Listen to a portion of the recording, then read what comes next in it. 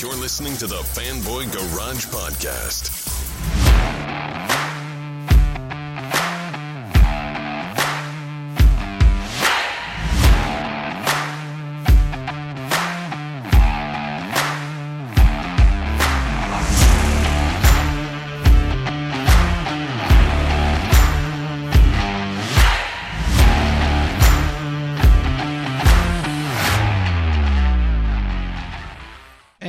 Welcome to the Fanboy Garage. I'm Chris Lasanti, joined by my co-host, Aaron Varola. Yo, what's up, folks? Welcome to episode 147 of the Fanboy Garage. We are glad to have you guys back with us for another week. Hope you guys are all well. We've got lots to talk about. Shang-Chi at the box office. Is it good? Is it bad? We'll talk about it. Denis Villeneuve has got some spicy things to say about the Marvel Cinematic Universe or comic book movies in general, maybe. And there's a lot more for us to dig into. But let's start with Shang-Chi. Yeah, so, Shang-Chi so far has been a breakout hit here. Third straight weekend at number one. It did another 21.7 million domestic this weekend. That's only a 37% drop. So it's clearly the word of mouth on this has, word of mouth oftentimes is the best marketing. Mm-hmm. Right, and we've seen movies with poor word of mouth that just fall, right, steep. And this movie only being released in theaters, right, so you don't have to worry as much about bootlegging and all of these things that people said were the reason why, like, Black Widow suffered the massive, second weekend drops and didn't have a lot of legs, right? Right. Well, it doesn't have that. So this movie's got legs. It looks like right now the projections are that it's going to reach at least 230 million domestic, which would make it, because as of now it's at 177 basically domestic after only 3 weekends, and with the holds that it's having, they're saying it should do in that area, which would be the first pandemic era movie to reach the 200 million mark domestically. And overseas, it's actually still doing pretty well too. It hasn't opened in China, and it probably will not. So that's going to hurt. Clearly not having that. The second biggest market basically in the world behind it. But even with that, it's $144 million world overseas, and so it's basically 321 million total. Worldwide after 3 weekends. Without China. This is a massive hit, and it's interesting that so far we've seen movies like Fast 9 or F9, whatever, which we could talk about a little bit later because I finally watched it. That movie was a theatrical only, right, for 45 days, and it, as you would have expected, it started out strong and then dropped off quickly, right, which is what that series usually does. But Black Widow, which was available day and date on Premier Access, for the price, for the $30 premium price tag, a lot of people blamed, like I just said, the day and date release on Disney Plus for bootlegging and why it may have dropped off after that first weekend.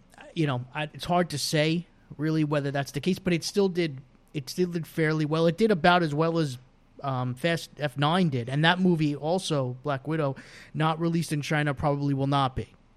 Mm-hmm. Marvel's going to have an issue with China this year, mainly because they released Black Widow in July, which is it actually got approval for release in China, but it came out during the blackout period over there, where they only in the summer, where they reserve the slots only for Chinese films. They don't import anything.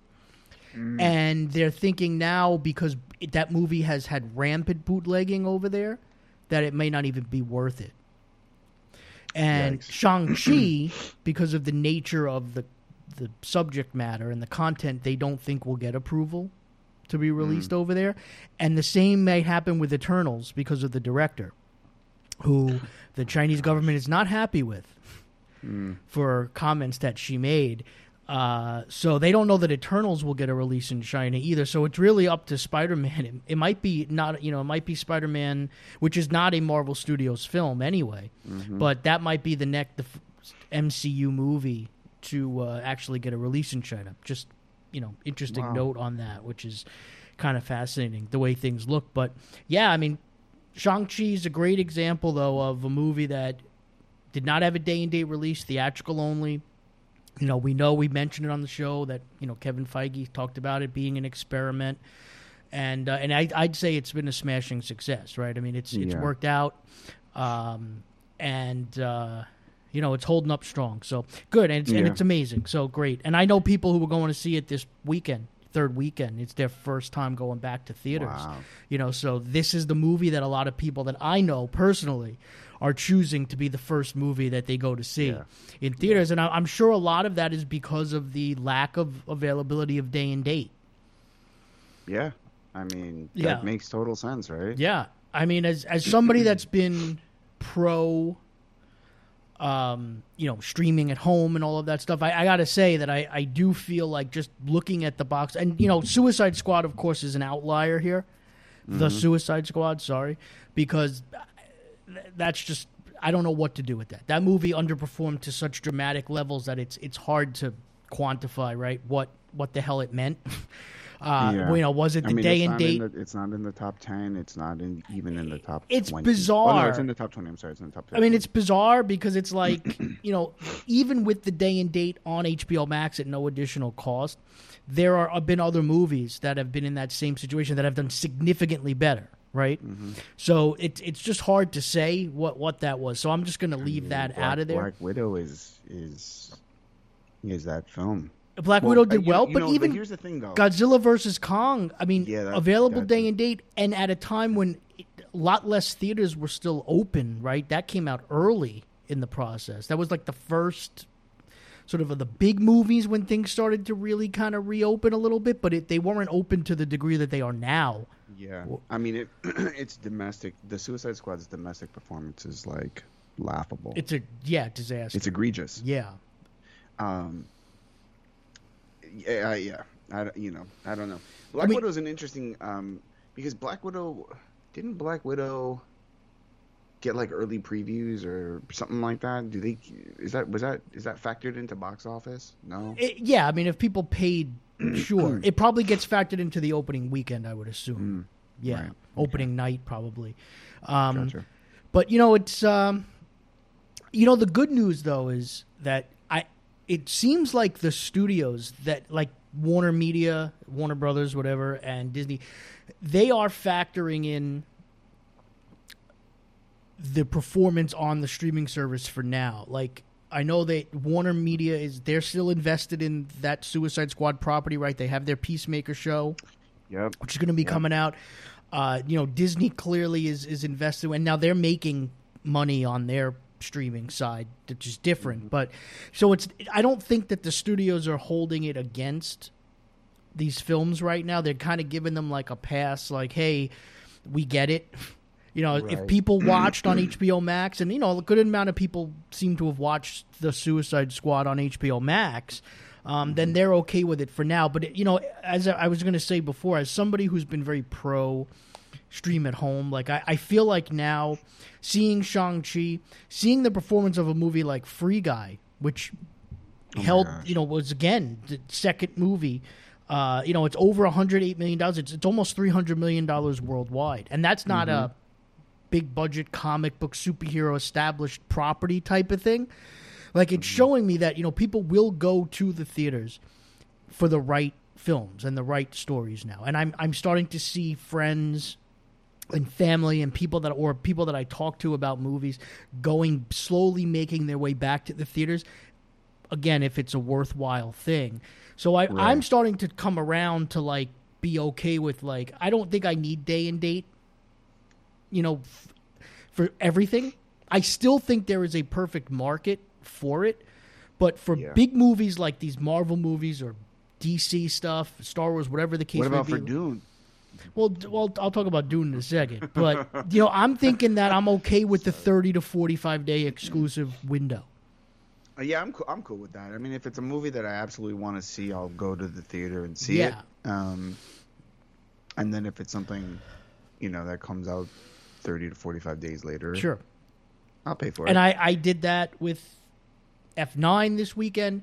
I had a whole range of experiences this past weekend, right? So F9 I finally got a chance to buy now that it's available for the home, and I watched it. Malignant I actually watched day and date on HBO Max. Max, right? And so I'm running the gamut of like how I'm consuming my movies, and like the Halloween Kills, right? They announced that that's going to be day and date on Peacock, right?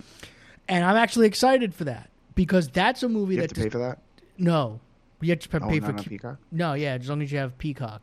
Nice. Yeah, so I as a big a fan of the Halloween franchise as I am, okay, and we did an entire episode on the Halloween franchise way back when, right?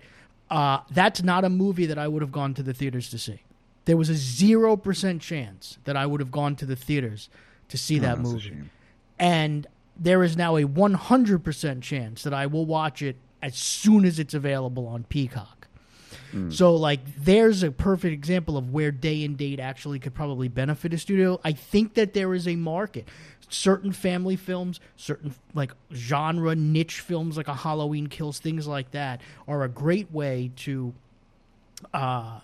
utilize your, they're good properties to use to build momentum for your streaming services. Right. Especially when you're releasing Halloween Kills, like, right after, like, the new Bond movie and Venom and the Dune movie comes out after it. Like, it's like, why compete? It's not a movie that's going to... I know that the last one did really well, but that was a nostalgia thing, right? That movie, you cannot expect... That movie overperformed based on nostalgia.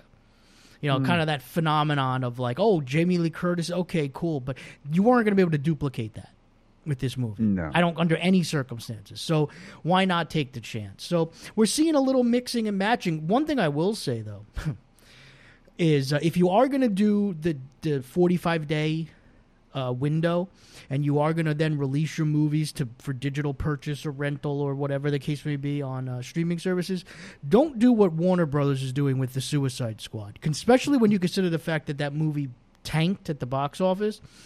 I got excited because I saw it available on Vudu, and then I looked at the price.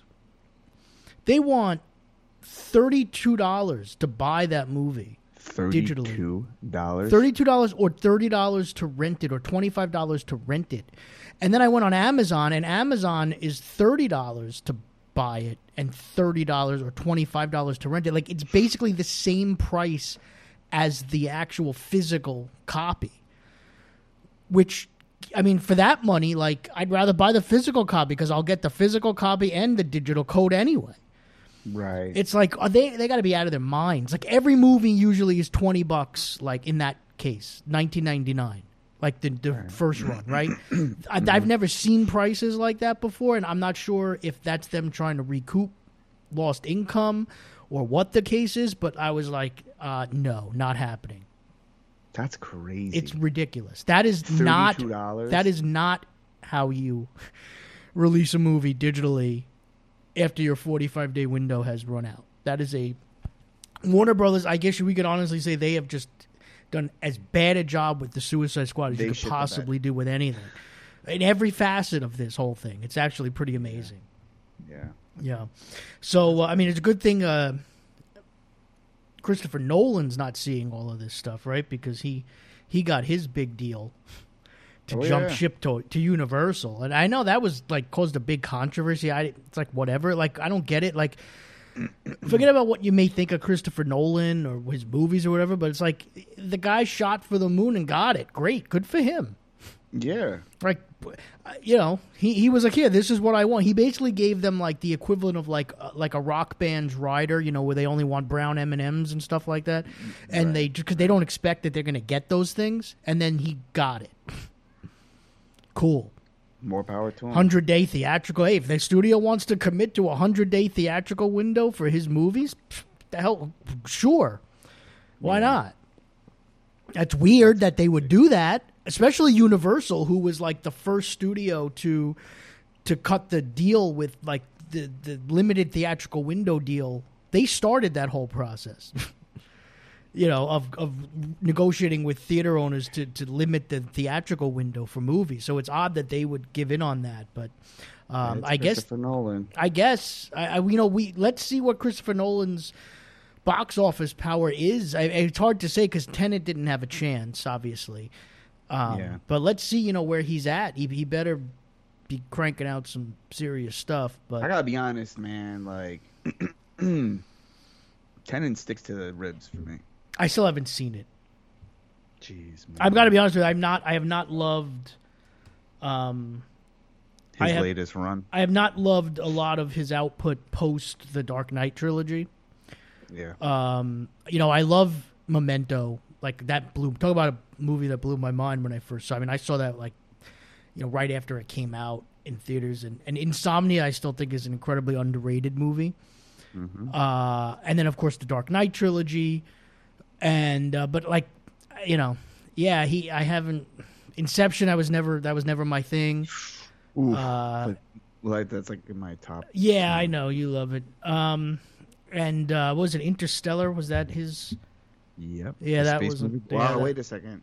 The Prestige. Oh, the Prestige was. Yeah. It's all right. What? All right. Yeah, it's not. Again, it's not my. Nolan is he's just like I said. He's fallen off from me just because I don't find his movies entertaining enough.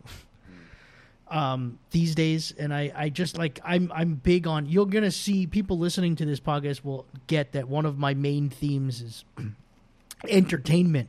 Like I do like I don't mind a thought provoking film or whatever, but you just want to have fun. Yeah, well, I mean it's a little more than that. I mean I don't mind a great but I don't know. His stuff just has it's not been bad. Don't get me wrong. Like I haven't hated anything that he's done.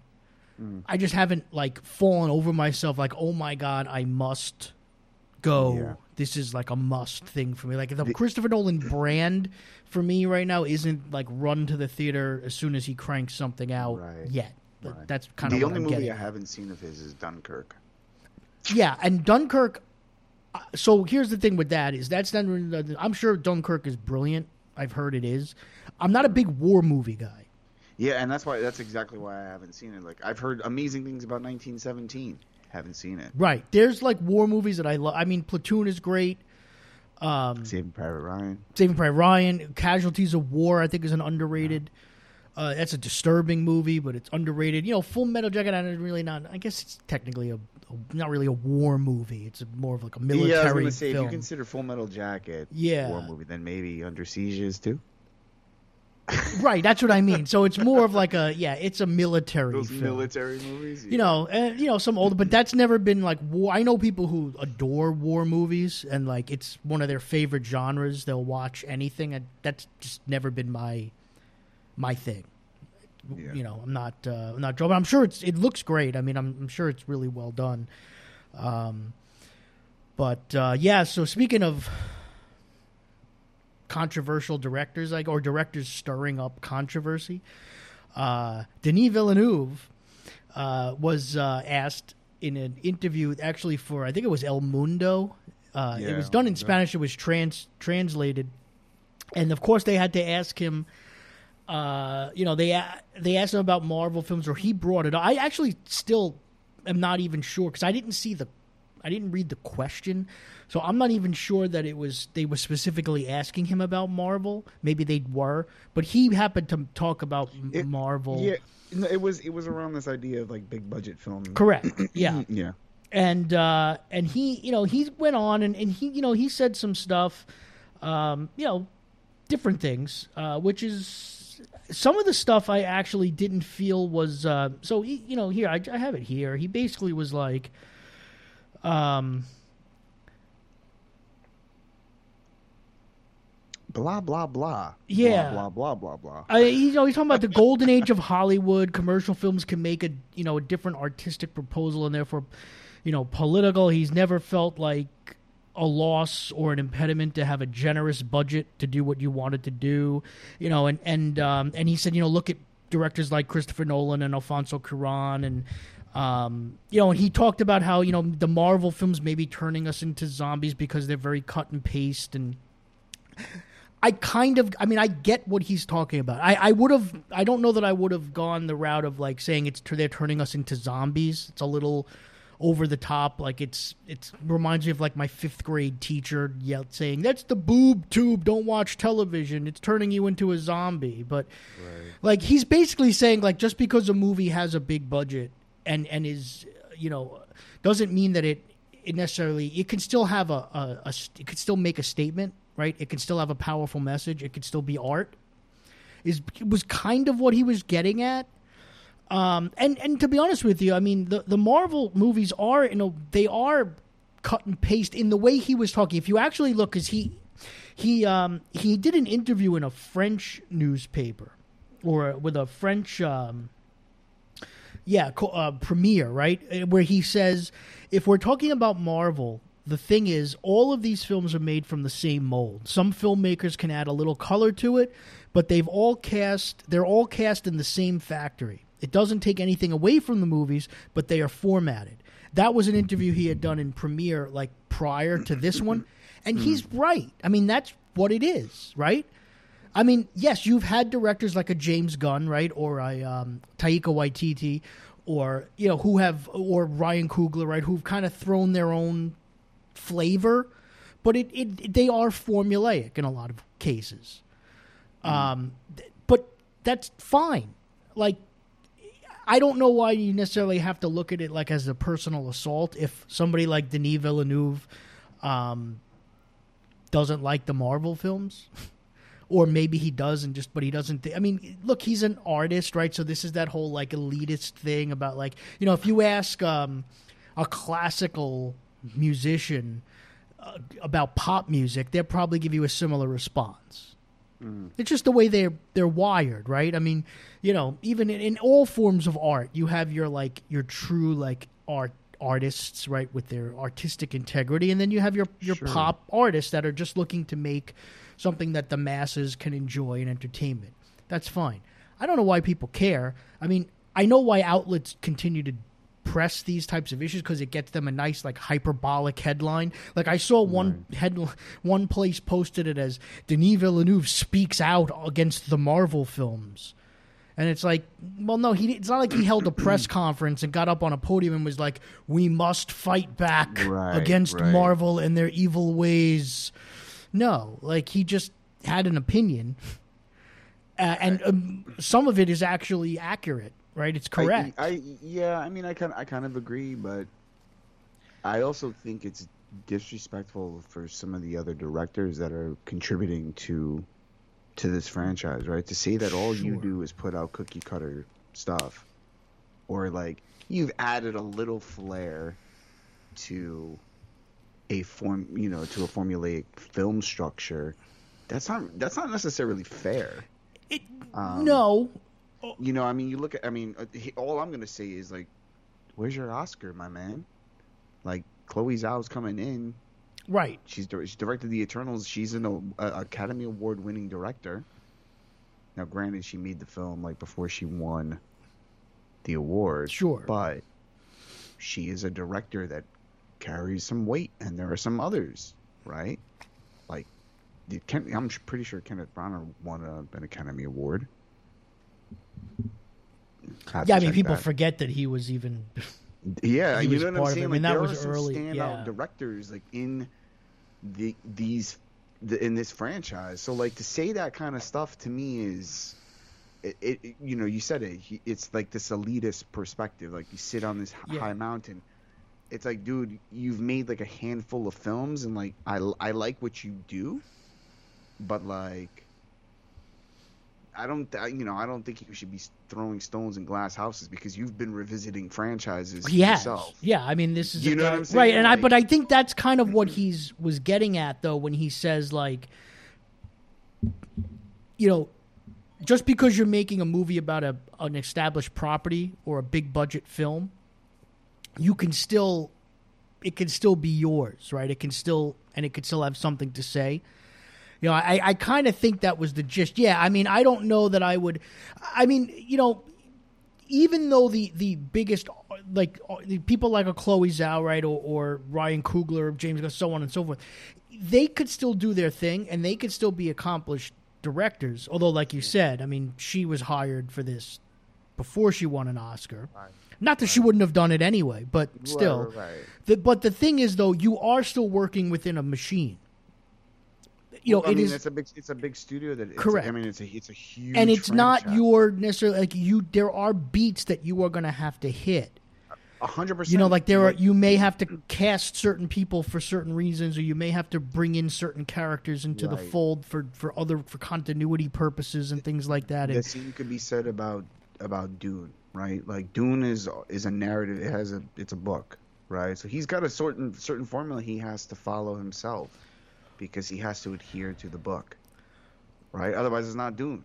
Well, I mean, to a point, yeah. But then, I mean, if we're gonna, we could take it to an extreme, though, and say, I mean, theoretically, then any screenplay, though, you're still adhering to somebody else's thoughts. Yeah. But what I'm saying is, like, these are based on comic books. There are certain formulas by nature, because they are written material that they are pulling source from, right? They're sourcing this stuff from.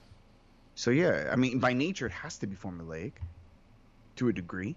Of course. Well, but that's, I guess, ultimately, that's my point, is that these comic book films, they are comic book films at the end of the day, right? And people like Denis Villeneuve, they didn't grow up reading comic books, right? And there are people that, they look down on comic books, right? That's not considered like literature for them. And just because the Marvel films and comic book movies have become so popular, like in the mainstream now, like, I mean, I've been reading comic books for decades, and at no point did anybody that I know ever take that seriously. And trying to explain to them, like, something like The Dark Knight Returns or something like Watchmen, right? Yeah, and how it's like those titles like that took the medium to new levels, right? I mean, Watchmen was the New York Times bestseller list, right? Like things like that they transcended the genre, and how it's not just like, the days of like, oh, these are little like goofy superhero comic books and stuff like that. So there is something to that, but Marvel is not. Their goal is not to. Yeah, they want to make good movies, but their goal is they're creating a property. And I just don't know, I don't know why, so clearly he's not the type of director that would ever direct that type of movie, that would ever work in that type of environment. He's not alone, right? Mm-hmm. I mean, look, even in Edgar Wright couldn't work within the Marvel system. And Edgar Wright is a very, and he's not an elitist necessarily, right? He's not a Denis Villeneuve, but he's a great filmmaker who is a distinct voice. And every property that he had made, I mean, yeah, he did Scott Pilgrim, right? He put a lot of his vibe into Scott Pilgrim, but he was a guy that's used to having, it's his voice on the screen, right? And he's a creative guy, and he's created entire universes and entire worlds. So for him, he found it hard to work within the Marvel system. He's not alone. I mean, Patty Jenkins had a problem with it. She couldn't do it. So we've seen it happen. It's just so now they have gone the way of, they are hiring a lot of, they'll give you your Ryan Cooglers, right? We've gotten, our James Gunns, although James Gunn was not, I mean, he was not a huge name prior to Guardians of the Galaxy. Right. He's a name, and he made some really good films, but he wasn't like an A-list director, property prior to that. I mean, I also think, the Marvel Cinematic Universe is given some good credit and some good experience to folks that had not done stuff before. Sure. Yeah. John Favreau, not that he wasn't an amazing director. I mean, he had done some stuff. I mean, he was, like Swingers and whatever. Like that's but Iron Man's his breakout. Yeah, and he kicked off the whole thing. Yeah. And what's his name? Peyton Reed. Right. The Russo brothers. Yeah. But here's the thing, though. Here's the one thing I will say. You loved Shang-Chi, right? Yeah. It's making money. Yeah. Who's the director of Shang-Chi? I have no idea. That's right. what I'm saying. I mean, Captain Marvel made $1 billion. Who directed that movie? Right. Don't even care. Yeah. I mean, this is the thing. Who directed Black Widow? Yeah. You know what I mean? Like, that's the thing. Like, these are very successful movies, and I think in some cases, you know, they have not really done much for the directors. I mean, yeah, Jon Favreau, because he kind of started the whole thing, right? He kicked off, but like if you look, I mean, yeah, James Gunn, is he on the map now after the success of that? Yes. You know, Ryan Coogler already had his thing, right? So, but you know, Black Panther certainly. Right. The success of that movie takes him to Kenneth Branagh was his own thing, and he didn't write. So if you look, like a lot of these movies, you have these incredible, even like, you know, I mean, not that the Russo brothers are going to need the money right after what they've been doing here for this franchise, but like it's not like they're cranking out like you know, movie after movie. The first, they've got like a new movie coming, and it's Tom Holland in it. Peyton Reed's still doing television. You know, I mean, John Watt, who's done the Spider-Man movies, his next thing is going to be Fantastic Four, so he's staying within that Marvel universe. So I kind of, you know, when you really think about it, it's like, and it's not to say that and you know, Chloe Zhao, of course, she happens to, you know, win an Oscar before her Marvel film comes out. So, but she was already going to be on the map anyway. Clearly, like she didn't need this. Right, to vault her into to any, you know, status or anything like that, and she'll still get work.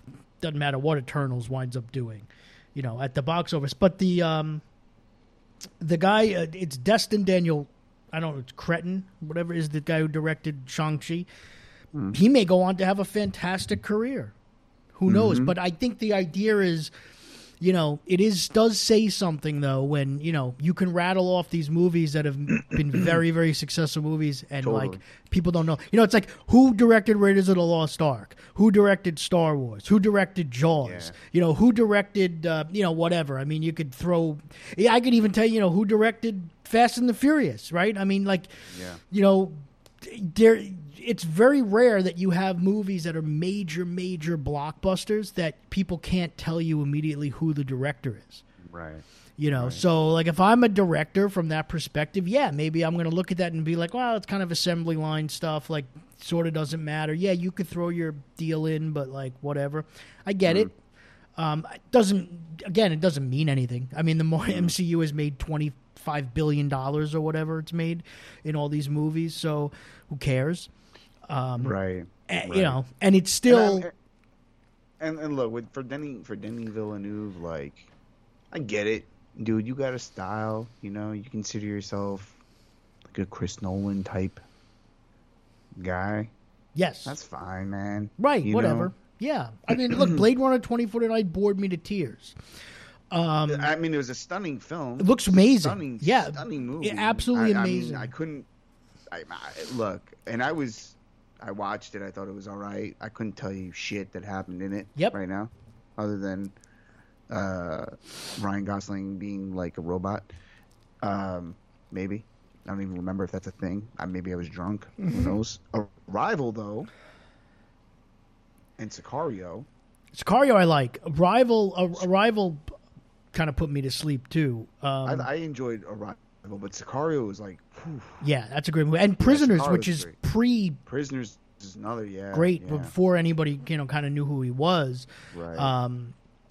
But... Prisoners is a phenomenal film. Yeah, and I don't know, but look, I'll tell you what, though. I've never been a Dune person. Like, I didn't read the book. I know I've seen the first, you know, the movie, David Lynch, I think, right? Did Dune? I've seen it probably when I was younger. Didn't make an impression on me. I gotta be honest, though, watching the trailer before Shang-Chi, I was like, my God, this cast is ridiculous. Yeah. Like, that cast is insane.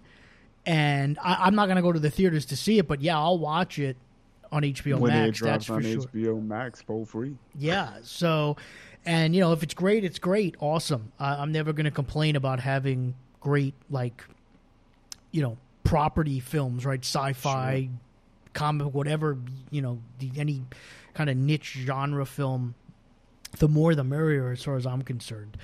But I mean, like the comment about the zombie thing, and I think we're belaboring this part, but like, again, and I think that's a big old fu to the audiences too, because people don't want to go.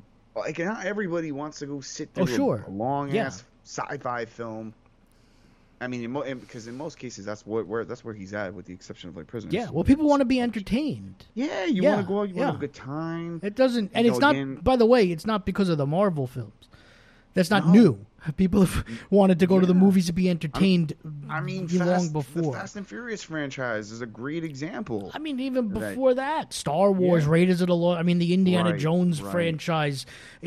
Star Trek. I mean, any of the. I mean, geez, the idea of like a fun, entertaining popcorn movie is not. Marvel did. I know we give Marvel a lot of credit for a lot of things, but they didn't invent that. Relevance.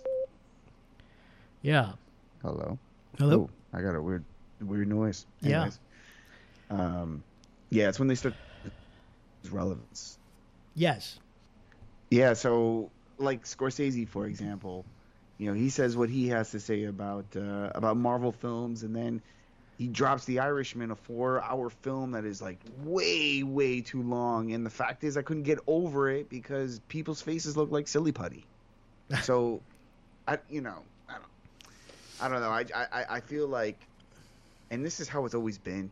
This is what film is. There's different tastes for everybody. Yeah. And like, they're all directors. Like, of course. They're all artists. Just because I choose to, use pastels and you decided to use acrylic paint, like, that's on, right. We have our thing. Hey, that listen. Doesn't mean you got to shit on each other. There are artists, right, that look down on Bob Ross. Right. They didn't think that was art. And get yourself see if you can find a Bob Ross piece. But Bob Ross is iconic. I mean, that was to mainstream people, like, that's how they connected to art, to painting, not art, Yeah. And you know what? You need that. I mean, geez, do people like Denis Villeneuve are able to make movies now because of movies like the MCU? Yeah. Because they're keeping theaters alive. Because less and less people are going to theaters. Hell yeah. Just like, so everybody needs that gateway, right? So just like Bob Ross brought a lot of people into painting, just like, pop bands or like pop rock bands bring fans into rock music, which eventually can lead. Like, I was a kid, right? My gateway band was like in 1986, it was Bon Jovi. Right. By 1987, I didn't even like Bon Jovi anymore. I was into like heavier stuff. But like, that was my gateway to rock, to hard rock, heavy metal, and what eventually became later on. Like, I got into all kinds of stuff. But like, everybody needs that gateway to get into something, because and if that's going to bring people to theaters and it's going to get them into the movie experience and it's going to get them into that, then that's why people like that. Get to make their movies and get to have them be successful. I mean, Christopher Nolan, you can't say that his movies did not get a significant bump after the Dark Knight trilogy. Right. Because look at the box office performance of his movies prior, and then look at the box office performance of his movies during and after. Right? Yeah. And so, I mean, this is what happens. And, we'll see. We'll see what happens going forward. But yeah, I mean, it is what it is. But I actually, finally got a chance to watch F9 this weekend. How was that for you? You know what? I haven't seen shit since Fast 5. Where the series really just shifted gears, no pun intended, right? And when it became like this over-the-top, like, action franchise. Yeah. I have been an unapologetic fan of the franchise. Okay? But this movie, watching it, it was like, this is the first time I was like, all right, now I think we've jumped the shark. Like, it's just I heard it's like virtually unwatchable. I don't know that I would say that. The series just felt very long in the tooth. The third act is fun. Right. Although, like, I just, there was things I would have done differently, and I actually didn't even like John Cena in it, and I like John Cena usually in movies. I liked him in Trainwreck for the small role that he has, liked him in Blockers, loved him in... I just watched Vacation Friends. Oh, is it good? It's stupid funny, well, yeah. But it's John Cena being like a bonehead, right. meat, it's hilarious. Yeah. Yeah, and I loved him in the Suicide Squad. I didn't like him in this movie, at all. Too serious? It's not even this. Just and the character to me, they hit a lot of the similar notes. The Rock. What? Of the Rock? Like the Rock and Statham's characters and stuff. It's just eh. But and then they go to space. Well, not they. Two people go to space, and at that point, you're like, "What? Wait, okay, now, look, I watch a lot of weird stuff, right? I watch it, but that one, even for me, was no. Did they shoot a car up into space? Jump the shark moment right there, it's just ridiculous. And I thought the third act for that aside was fun because it's at least now getting back to, cars and speed and cool stunts and stuff. But the movie's about 2 hours and 20 minutes. Ooh. And I didn't even realize there was a director's cut that I could have watched that was 7 or 8 minutes longer somehow. It's just it felt way too long. Middle of the movie, I almost turned it off. It was a struggle. Dude, so that's unwatchable. Well, but then it does get, like I said, the third act is at least a little bit fun, right? Because it's better. Okay. Yeah. But, this is the case where it's I think at this point I know they're winding it down anyway. But they need to just realize what they are and just focus on that. Well, they just keep on pushing the nitrous. Yeah. This one was it was tough. It's just not great. And I also I think I'm gonna skip it. You could. Entirely. Yeah, you might as well. No interest. Yeah. No interest in it whatsoever. The moment I saw them I don't even remember the scene. It was drive a car off a cliff and a plane manages to catch the car in midair. But you know what? Even stuff like that I can deal with in this franchise because it's ridiculous. But it's just a lot of this movie is boring. That's the problem. There's just so much exposition and we're bringing characters back and then we have to explain why, and it's just yeah. Oh, the Hans character comes back, right? Yeah, again. And how does that even happen? Oh, it's just dude, you blew up. You were the entire motivation for the last 3 films. Yeah, if we're gonna get into spoilers, since you're never gonna watch it, basically they're saying that Kurt Russell's character staged it because he staged Han's death because he wanted him to go work for him. Oh, God. Yeah. I would have preferred, if they were going to go crazy, he's a clone. That would have been better. Probably. Yeah. You just cloned him and then aged him. Would have been better.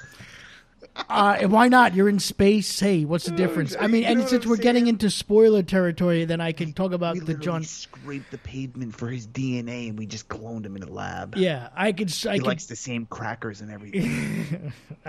I could get into the John Cena stuff because, basically, he plays Vin Diesel's brother, right? Dom's brother, and essentially he has a similar arc to The Rock and Statham, where they start off as antagonists and then they kind of become protagonists by the end.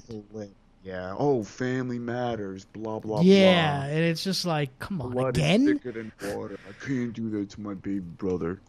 Yeah. Blah blah blah. Well, no, it's not quite that, but it's it's just man, we just saw this. Come on, again, we were going down this road.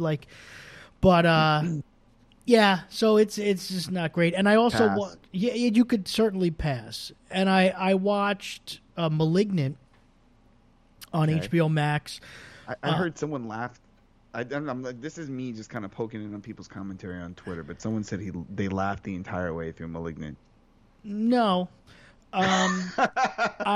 that's somebody just trying to be cool on Twitter. I guarantee. Someone trying to actually scare the shit out of people. I think it's funny. No, I didn't think it was now keep in mind, I will say I did not think it was like super scary, or scary really at all. But that's okay. I found it to be entertaining as hell, though.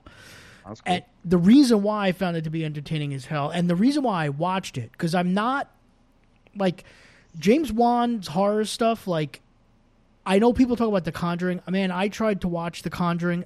I thought that movie was as scary and as entertaining as a Lifetime movie. Like, oh my God, really? Oh God, really? It did nothing. I can't watch. Well, that stuff doesn't scare me, right? Like ghosts and spooky.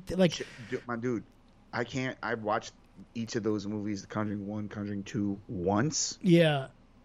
That's enough for me. I won't watch Annabelle. I won't watch The Nun. I won't watch any of that shit that has to do with the Warrens. Yeah, I don't. That stuff never really scared me. So like, I just didn't do anything for me. I never saw Insidious. That's a bunch of bullshit. Yeah, but so anyway, I only watched it because I'd read an interview with him where he talked about how this was his kind of like tribute to the stuff that he grew up watching, like giallo films and like different. And so I was like, all right, you know what? Let me check this out. Maybe it'll be fun. And it was a slow day, boring. So I fired it up, and it's like, yeah, if it starts to suck, I'll just turn it off. Whatever, it's a difference. Right. I found it really entertaining. I mean, it is clearly, you could see that he's got the giallo influences there, like the Argento and Mario Bava type influence, which is fun. There's nods to like Nightmare on Elm Street and Shocker, right? Like Wes Craven type stuff like that in it. There's nods to body horror, like movies like Basket Case. So like to me, this movie, and then the third act of this movie is just completely batshit crazy, like off the wall, in the coolest way possible. While it's not scary necessarily to me anyway, I just found it to be fun and entertaining, and it very much reminded me of the type of movie that I would have stayed up and wound up watching like on Cinemax, like at like 2 o'clock in the morning. Really, one of those? Kind of. I mean, and it's funny because James Wan actually said this is the type of movie that I want you to like, that you would have found at the back of like the video store shelf back in the day. So and it's better made than those types of movies, right? And it looks better, and obviously higher budget than like that type of a movie. But it does remind me of that type of movie that I would have found like late at night on Cinemax or whatever, Showtime, and just been like, wow, this is fun. Yeah. So that's why I enjoy it. I used to do that shit, like to see if I would get scared. Like watch it, like, oh, it's like in the middle of the night. Yeah, I mean, it's kind of like test my strength, my fortitude. Yeah, and it is blood, and there's plenty of gore effects and stuff like that. That's cool, and things like that. So it's like, depending on what what scares you. That's always that, but yeah. So I definitely, I watched that, and I definitely did not. I was not upset that I watched it, and it's funny because I was on Twitter the other day, and I saw people going back and forth about the Venom Let There Be Carnage runtime, which is supposedly 90 minutes. And they were like losing their minds over it, and I'm thinking, that's perfect. Well, it might be. So that's the thing. Like, I mean, obviously, it's to me, it's more important to see how the movie plays during its runtime. It's more important than the actual runtime. But like, I'm thinking about it, and I'm like, yeah. I mean, yeah, it sounds short. It's rare these days that you get a big budget like movie. Especially like a comic book superhero movie that's that short. So it's a little jarring to see it first, but it's like, the more I thought about it, I was like, the first movie pretty much accomplished, like, you got the origin, right? You got the motivations, you got the love interest, like, the backstory, like, you got a lot of that. So you don't need to worry about any of that in this movie. There's, like, 3 things I think this movie needs to accomplish, right? You're going to kind of fill us in on where Eddie Brock's been since the first movie, right, and what he's been up to. You're going to establish Carnage, right? And you're going to set up a big fight. Yep. There's no reason why you can't accomplish those three things in 90 minutes. I mean, if you figure 15, 20 minutes just to catch us up on Eddie Brock and what he's going with, 40, 45 minutes to establish Carnage, and 30 minutes to set up the fight and have the fight, perfect. I mean, I'm not saying that's how the movie's going to be formatted, but when you really think about it, that's all you need. That's all you need. And if it knows what it is, yeah, there's no need to fill it with a bunch of BS. Correct. Yeah. Just keep it simple. And I think that's the key, right? So if this movie if they had planned it to be a 2-hour movie and hacked it up because it wasn't turning out right or whatever, and then it became 90 minutes, then you're like, all right, that's a problem. Yeah, but if they if they intended it to be like a lean, mean story, great. Because I hear reactions are amazing. Yeah. People walking out really psyched. Yeah. I mean, as long as it's coherent and tells a cohesive story and delivers, then what's the difference? I was thinking about it when we were doing our review of Godzilla King of the Monsters, which feels like it was a lifetime ago now. And I remember saying how I felt like there was a really fun Godzilla hour and 40-minute Godzilla movie that unfortunately was 2 hours and 20 minutes long. Right.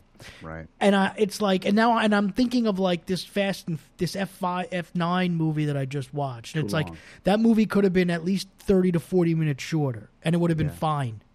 Yeah. And then I see this Venom thing, and I'm like, you know what? It might be perfect. That might be all you need. And you know what? I'm not even.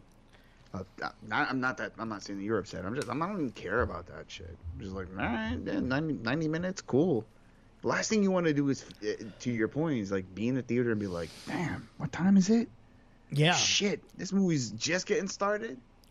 And you know what? I wanted to kind of feel like you sit down and then just beat you over the face with some craziness. Yeah. You walk out, you're like, oh shit, okay.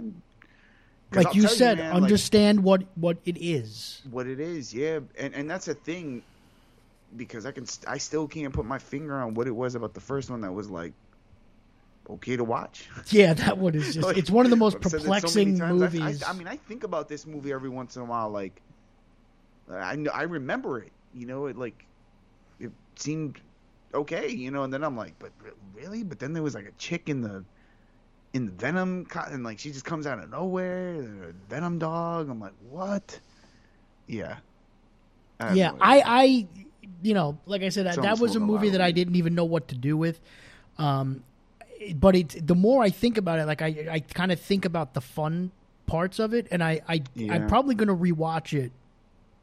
The next couple of days. It's on. Where did I just see that? Yeah. It's up on something. Yeah, I'm going to rewatch it in the next couple of days because I'm thinking if this next one is successful, it could actually. I think if you have a movie that's 90 minutes and it winds up being successful, and it's successful. Yeah, then it's hey, you know what, directors, creators, studios, whatever, every comic book film, superhero film doesn't have to be 2 hours and 15 minutes. Yeah. I'm going to tell you why it's going to be successful, because you heard about the leak, the post-credits leak. I did. I've avoided reading about it. But you can only. I could assume based on the way people have been talking about it. I can only. Some people are pissed. I could assume what it is. Pissed because it was leaked, but here's my theory. I don't think it was leaked by accident. I think Sony wants people running to the theaters to see this bitch.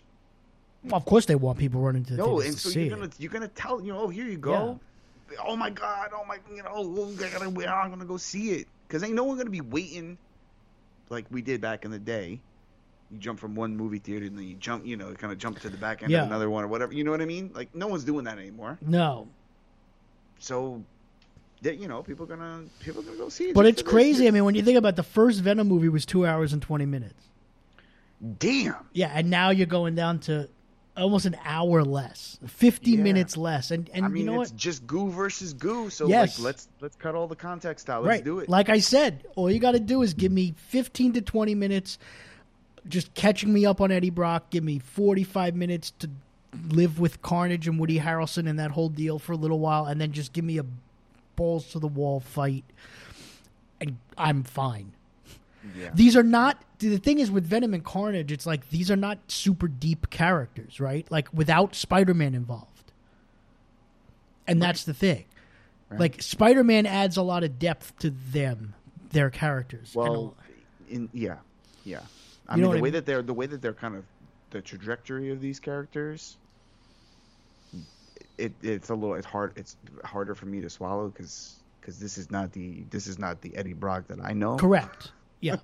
You know what I mean?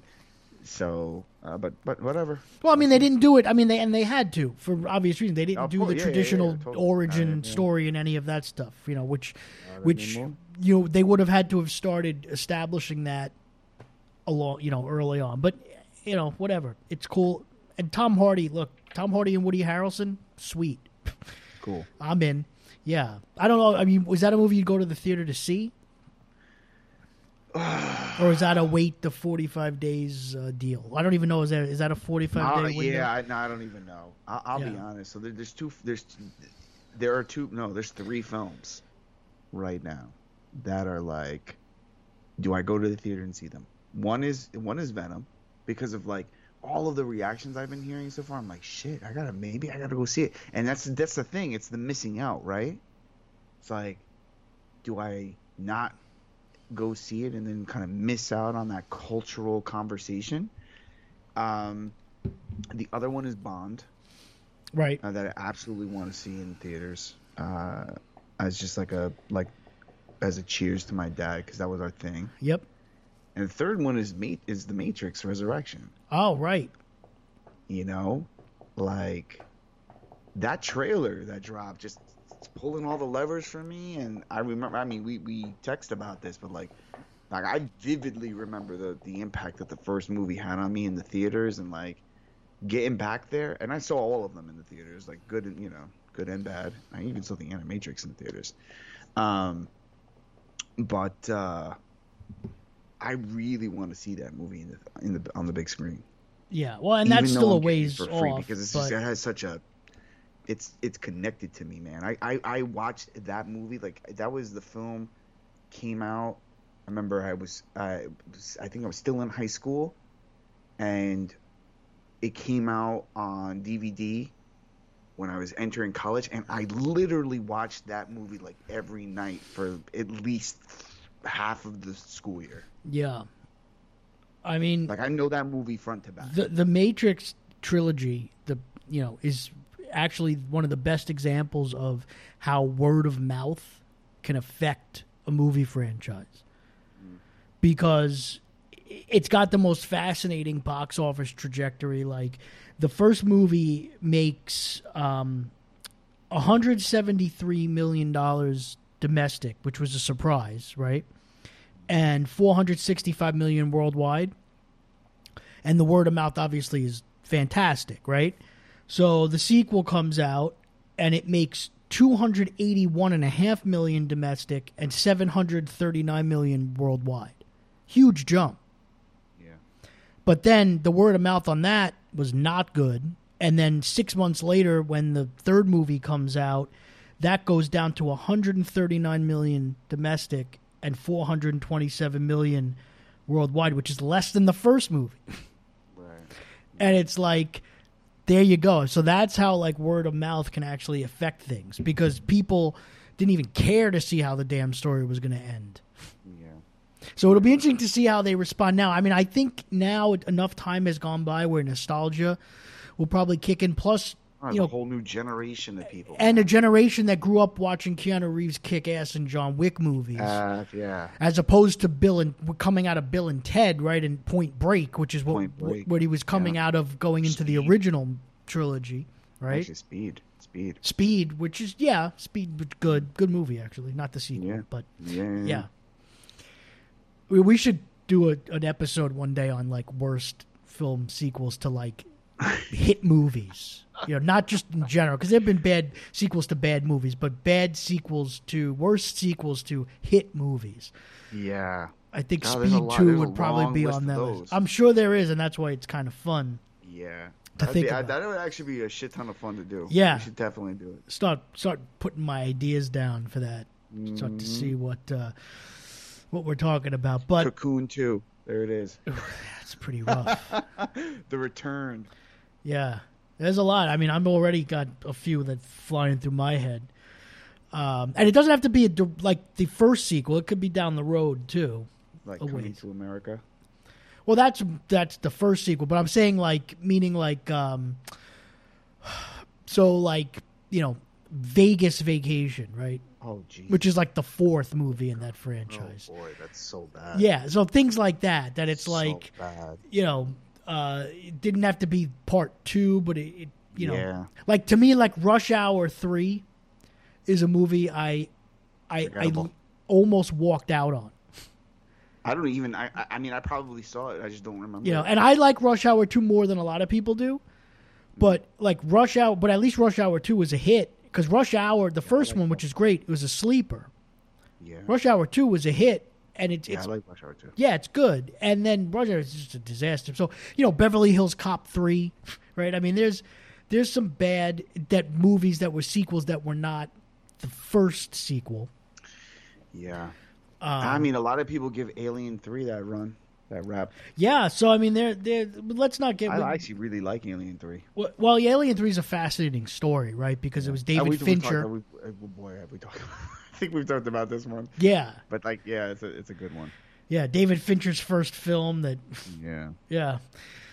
But well, we don't want to. We'll wind up doing that whole episode now. But yeah, we'll talk. I think we'll put together an episode where we talk about worst sequels to just hit movies. Yeah. That could be kind of fun. Before we get out of here, though, let's talk a little bit about What If. Right, we haven't really talked about it now in a couple of weeks. I mean, What If to me continues to still be really great television. I'm loving it. I loved the zombies episode. That was dope. Loved it. I would watch an entire series of that. Thought it was great.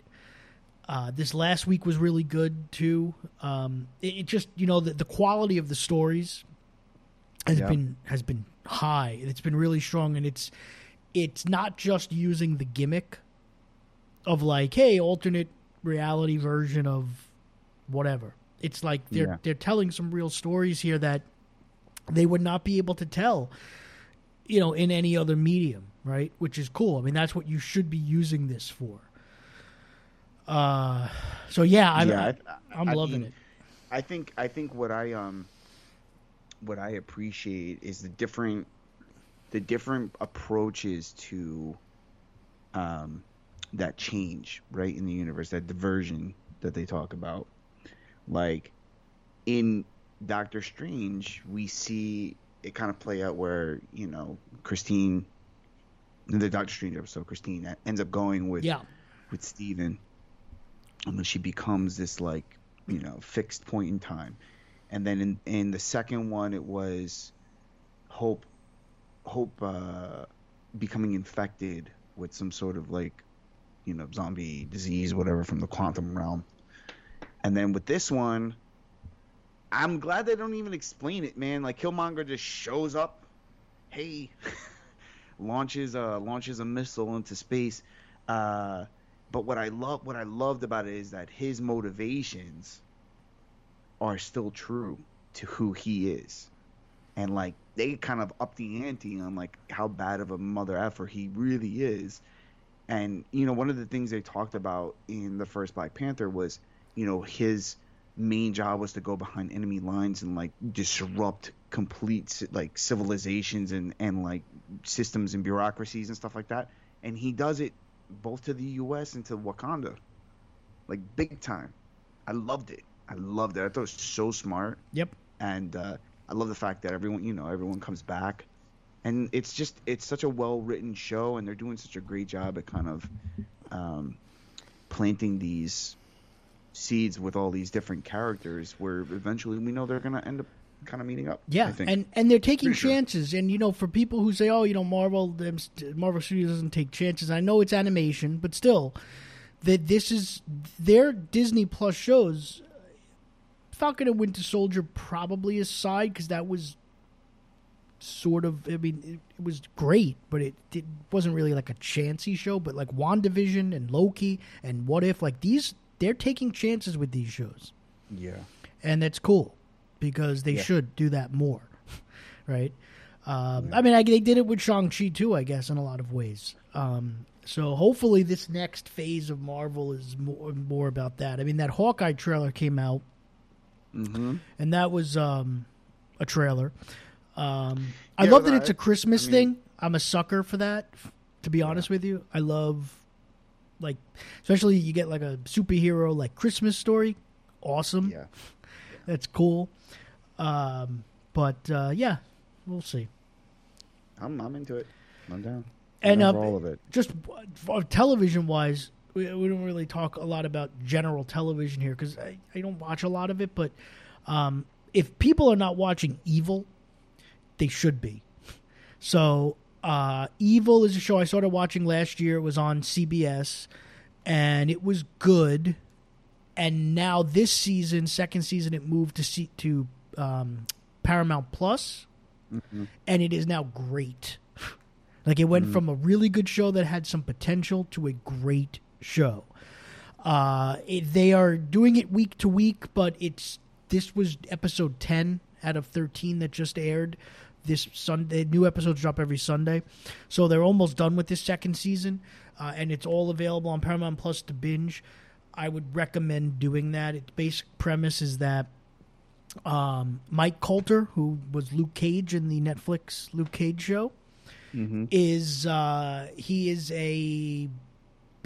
to become a priest, Catholic priest, and he gets teamed up with a psychologist and a guy who's like an expert in like surveillance and like computers and hacking and stuff like that.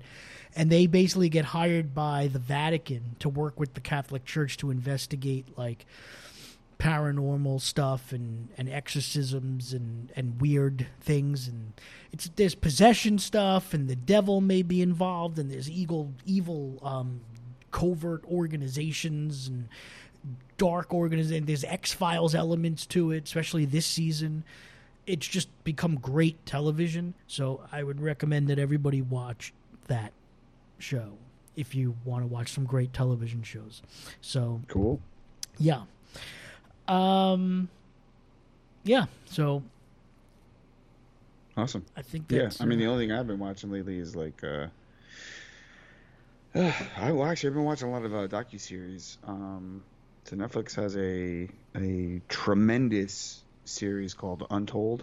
And they are about some like sports history moments. So they had one on Christy Martin, the like female boxer. Yeah.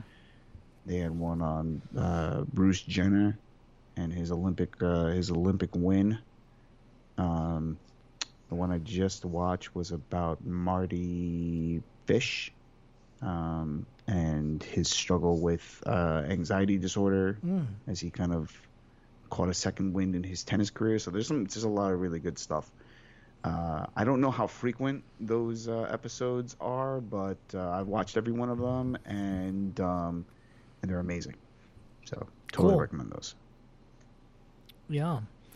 So anything? I guess that's about it, right? Yeah.